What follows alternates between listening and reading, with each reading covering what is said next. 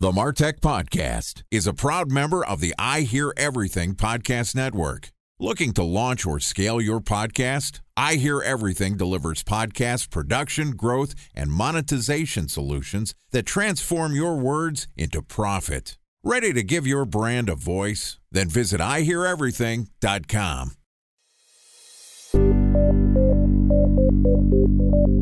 From advertising to software as a service to data. Across all of our programs and clients, we've seen a 55 to 65% open rate. Getting brands authentically integrated into content performs better than TV advertising. Typical lifespan of an article is about 24 to 36 hours. If we're reaching out to the right person with the right message and a clear call to action, then it's just a matter of timing. Welcome to the MarTech Podcast, a Ben J. Schaap LLC production. In this podcast, you'll hear the stories of world-class marketers that use technology to drive business results and achieve career success. We'll unearth the real-world experiences of some of the brightest minds in the marketing and technology space so you can learn the tools, tips, and tricks they've learned along the way. Now here's the host of the MarTech Podcast, Benjamin Shapiro. Welcome back to the MarTech Podcast. Today we're going to talk about the growing complexity of managing a multi-channel e-commerce brand. With us today is Ben Hebert, who is the founder of Natural Stacks, which is a nutritional products brand that yields optimal performance by using open source formulas so their consumers know exactly how much of each ingredient they're putting into their bodies. The Natural Stacks brand is available in various e-commerce channels, including Amazon, eBay. They use a Shopify store, and they sell some products on Facebook. In this episode, Ben is going to talk us through how he thinks about and prioritizes his omni-channel approach to e-commerce. Here's the first part of our interview with Ben Hebert from Natural Stacks. Ben, it's great to have you here on the MarTech Podcast. Thank you for having me on. I'm ready to share some of the knowledge that we've learned over the last, I guess it's 5 years now since we started this small company. Running a business for 5 years is a big milestone, so congratulations. And why don't we start off by talking a little bit about how you got into the Natural Stacks brand and into the supplement space? Well, it's interesting. My business partner and co-founder, Roy, had been working on a supplement e-commerce project before this, and he hired me to get the business ready for sale. And we never met. We communicated primarily over Skype, and we found that we worked really well together, which is kind of like one of those magic things, because a lot of times people say they're going to do something or they're going to be able to accomplish some sort of task. And a week later, you're like, what's going on? And with Roy and I, that never really happened. So immediately from the beginning, we started working well. And eventually, he was on the Longevity Forum, which is a big forum online for if you want to live forever. And people were talking about what is our flagship product now called Siltep. That's CILTEP. Tell me a little bit, what does Siltep do for the people who aren't familiar? So it's a natural supplement designed to induce what's called long-term potentiation of the brain, which is like the underlying mechanism behind memory and learning. To study this further, we've actually funded 2 clinical trials, which are underway now. We should be able to release the data for that towards the end of the year, which is really, really exciting for us. Great. So what were you doing prior to meeting your co-founder? What was your background sort of going way back? If we go all the way back, this is dating myself a little bit, 2009-ish. I started working for a company called giftcardrescue.com. That company is no longer in business, but basically it was an e-commerce arbitrage play around the unused gift card market, which is worth billions of dollars per year. We buy a gift card off of you for $80 to Walmart, and then we resell it for $90 or something like that. Obviously, that business has a lot of challenges because you're fighting on the supply side because you need to get people to sell you the cards. And then on the buyer side, you need to convince people, hey, you can buy essentially what is a used gift card and either re-gift it or use it in the store to purchase something. Interesting. So you had an e-commerce background prior to getting into the supplement space. You meet your co-founder, you guys hit it off, and the next thing you know, you're selling products meant to help your brain function for a longer period of time. I'm sure you have a variety of other products that have different purposes. Absolutely. We're targeting natural cognitive health. And then just a little bit about the brand. Kind of Natural Stacks is everything we do. All of our products contain only the best natural ingredients And stacks is kind of like you can only stack something so high. So our formulas, they're open source. You know exactly what's in there, how much, and it's only going to be a couple ingredients. So essentially it is a stack, which is really cool. Coming up with the name, I kind of based it off of Under Armour, being from Maryland. It's like another brand that says like kind of exactly what they are. Eventually came up with natural stacks, and praise the Lord, the domain was available, which almost never seems to happen. And the rest, I guess, is history. And holy crap, it's 5 years coming up this September. So when you started, how were you selling your products? What platforms were you using? Well, when we started the business, we launched with 2 SKUs, our Siltep and then our Smart Caffeine, which is a very simple energy product with caffeine from coffee, and then L-theanine, which is the calming amino acid in green tea. And it was purely on Shopify. I had no experience with FBA. I had no experience with retail. I had no idea what Omni-Channel even meant at that time. I did have an e-commerce background, so we built out on Shopify, and within our first 100 days, we did over 6 figures in revenue. So you mentioned FBA. For the people who are relatively new in e-commerce, tell me what that means. That means fulfillment by Amazon. Basically, you send products to Amazon's warehouse. It allows you to be in the Prime program so that anyone basically in the US can order it and get 2-day delivery for free as long as they're a Prime member. So that's basically selling your products through Amazon, and Amazon is shipping the end consumer a box that basically makes it look like it's coming from Amazon, and it's included in Prime.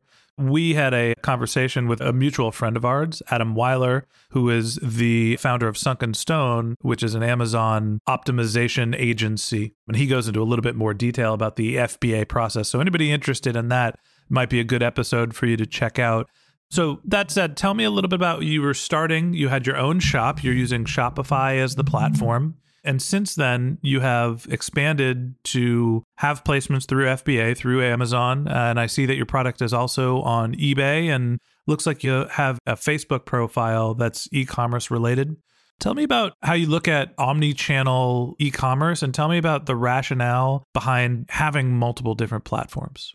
So one, omni-channel is very, very, very hard.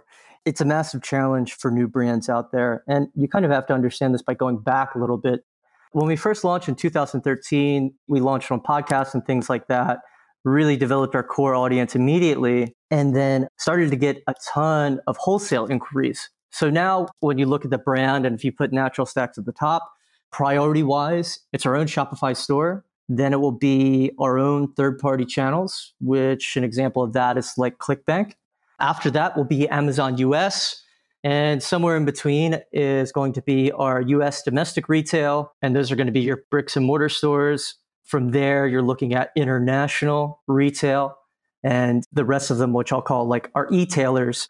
So these are going to be e-commerce shops that are located all over the world. We have a great partnership in Australia, Sweden, Netherlands, UK, you kind of name it. We're all over the world now, which represents a ton of challenges to manage for a brand owner.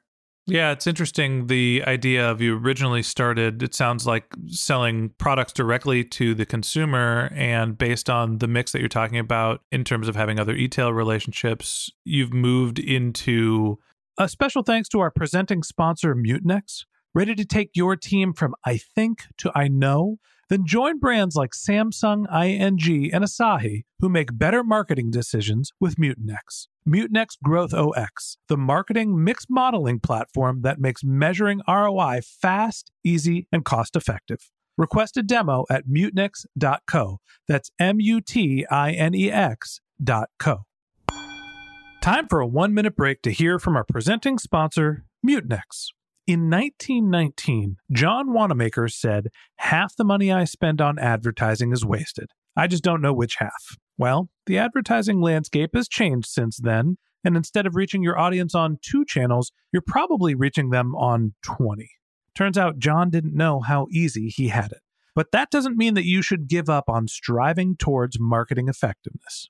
No matter how complex your marketing strategy is, Mutinex Growth OX is the market mix modeling platform that measures the impact of marketing on your bottom line.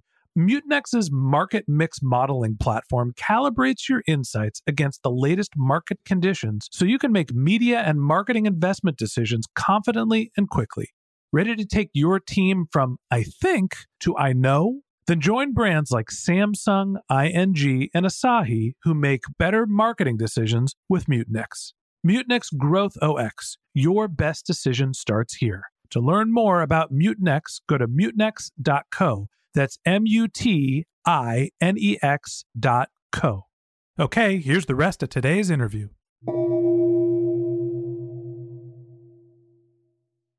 Selling wholesale sounds like a reasonable part of your business. I imagine there's different technology and platform on the back end that you're using. Tell me a little bit about how you keep those multiple channels organized when you're selling one bottle of supplements to one person in Des Moines, Iowa, and a pallet to somebody in Australia.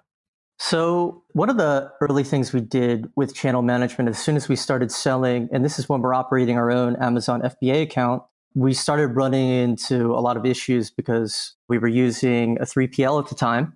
So we're using Shopify Plus, a 3PL, which I will not name. What's a 3PL? That's going to be a third-party logistics provider. So essentially, that's a warehouse. Mm-hmm. Now, there are some that are corporate-owned and will use some of the latest software and will hook up with any type of ERP. We were way too young to be ready for anything like that. And what's an ERP? It's an enterprise resource planner. So there are tons of different ones out there for e-commerce. I think I was talking to Peter Keller of fringesport.com, and we both basically said, once you get into that multi-million-dollar range and you're trying to scale to, from 7 to 8 figures, you're never going to find one that works. And I don't want to badmouth any of them, but we went through a bunch testing them, trying to implement them for our business, and we never really found the right solution. So if you're looking at it today, primarily our inventory is managed via ShipStation. That also handles all of our order processing. We operate our own warehouse here in Seattle, which gives us better control over the fulfillment process and delivery times. And then for our larger wholesale or retail clients, we're primarily using QuickBooks for invoicing, billing, and then have that link to ShipStation. So there's a couple of different components for people that are relatively new into understanding omni-channel e-commerce. First off, there's the notion of who's doing the fulfillment, the logistics of actually physically identifying the product, getting them packaged, getting them shipped. And there's companies like Quiet Logistics and a bunch of other sort of enterprise scale logistics companies. And it sounds like you've made the decision, you're at the level of scale where you want to handle that yourself because you can move your products faster than somebody who's managing multiple different brands. Absolutely. Plus, it gives us a lot more control over the experience. Our cutoff time is 3 p.m. West Coast time. So if you order same day, we're able to get it out the door then. And by using a low-cost USPS first-class mail, we're able to hit the West Coast in a day or two, where the majority of our customers is going to be. Even East Coast, New York City, you're looking at 3 or 4 business days tops. So it gives you a ton more control. It's a huge headache in the beginning, but obviously I think it's better for your business. Right. And then there's the second component that you mentioned outside of logistics, which is essentially your business management. I think you called it an ERP. Describe what ERP is in a little bit more detail for us. So an ERP is going to be your enterprise resource planner and basically all of your core business processes, whether that's going to be manufacturing, whether that's going to be purchasing your ingredients. When it comes to like CRM, there are products out there like Bright Pearl that will do all of that and run your warehouse, et cetera, et cetera. It's a lot of heavy lifting to get those installed. And obviously the cost is very high, but we had a really tough time figuring out how to make that work. And now that we've been running the warehouse, our own processing fulfillment center for about a year now, that's something that we'll look at considering again here shortly. So essentially, you've decided to not use a one-size-fits-all software solution, and you've built a customized process to make sure that you can manage your invoicing and your customer relationships. So you're piecing it together. Absolutely. And it's not always beautiful at times, but it works. I think that's probably what's most important, is that you're able to get the information that you want. So you mentioned the prioritizations of your multiple different channels, where your Shopify direct-to-consumer business is the primary priority. And then you had Amazon. I'm not sure if you mentioned eBay, and then you sort of work your way down into international and channel partners that are other e-commerce partners. and brick and mortar was in there as well. How do you tie all the data together there? And what are the KPIs you're looking to evaluate and prioritize your various channels? It's kind of interesting to probably start with this. So when the business was first running and we started growing into all of these other channels, we were just thrilled that people wanted to buy our product. So basically anyone and everyone who kind of came by and said, hey, I want to purchase something, we sold it to them. And what ended up happening was our direct-to-consumer sales were getting cannibalized because of these other channels. What I mean by that is someone would come to us, they would fake having a storefront somewhere in New York. That's where a lot of these things happen. Place a large purchase order for 1,000 units or something like that.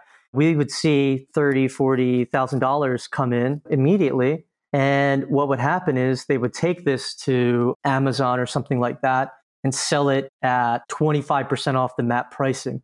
In FBA or in Amazon terms, the brands don't necessarily own the listing. The buy box is what you'll see at the top right.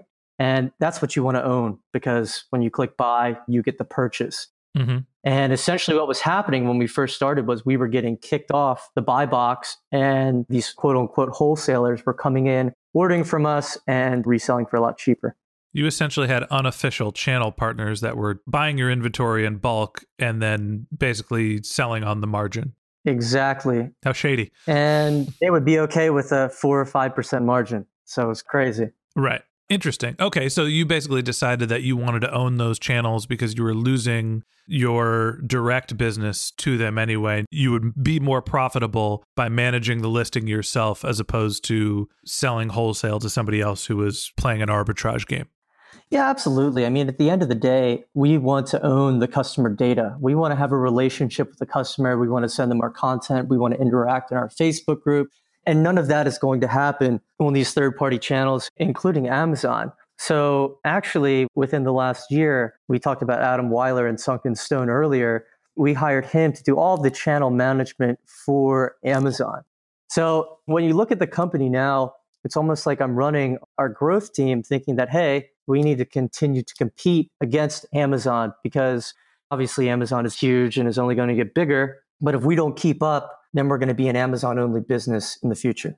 That's an interesting point of part of your channels. Obviously, you own the entire relationship when somebody goes to your Shopify store when they're going direct to consumer, and you continue to remarket to them. When they go through Amazon, they're Amazon's customer, and you're just the supplier. With the other channels that you mentioned, going to brick and mortar stores, I know there's eBay, that's probably a little bit of a different relationship, and then some of your wholesale partners. How do you think about the relationships there and whether you're building a direct connection to the customer, or is it more like Amazon where you don't get to continue to remarket to the customer? When you're looking at retail, so bricks and mortar, for example, that's an experience. And I think the retail partners that we have now, like Pharmaca, for example, which is a very high-end supplement and natural beauty chain, we've done extensive training with the staff at the majority of the locations so that if a customer comes in and saying, hey, I'm out of magnesium, I'd like to try a new product, that the staff there can make a recommendation for one of ours. So I think it's incredibly important for brands to have the omni-channel approach because you need those multiple touch points with potential customers. If we've been targeting someone with an ad and they are a Pharmaca shopper and they see our product there on the shelf, automatically that's going to add more trust, more credibility for our brand. If they're able to ask about it to the representative there, that's where the sales happen. And you're going to see that kind of happen here in the US, but we also have the same approach with our international partners as well. I'm assuming that the brick and mortar isn't as profitable, but you still invest in that channel because you're describing it as a lost leader, right? You're willing to have a less profitable transaction to start building the relationship and building the brand with your customers. Is that fair? Absolutely. Retail is never going to be as profitable as direct to consumer, but it is a very valuable channel for our business and our growth going forward. Okay, I think that's a good stopping point for today, and that wraps up this episode of the MarTech Podcast. Thanks to Ben for joining us. In part 2 of our interview, which we'll publish tomorrow, Ben is going to walk us through the MarTech stack he uses to both optimize his customer acquisition and retention efforts across his multi-channel e-commerce strategies. If you can't wait until our next episode and you'd like to learn more about Ben and the Natural Stacks brand, go to naturalstacks.com. If you'd like to read the transcript of this podcast, we've published it on our website, martechpod.com. And if you're a subscriber to the MarTech Podcast, I just want to take a second to say thank you. We'd love for you to leave us a review in the Apple iTunes store, and we want you to feel like a member of our community. So if you ever have questions, or if you'd like to be a guest on the show, you can find a contact us form at our website, which is martechpod.com, or you can reach us on Twitter or LinkedIn. Our handle is Ben J. Shap, LLC. If you haven't subscribed yet and you want a weekly stream of marketing and technology knowledge in your podcast feed, in addition to part 2 of our episode with Ben Hebert from Natural Stacks, we've got some great episodes lined up. So hit that subscribe button in your podcast app, and we'll be back in your feed tomorrow with the rest of our conversation with Ben from Natural Stacks. Okay, that's it for today, but until next time, my advice is to just focus on keeping your customers happy.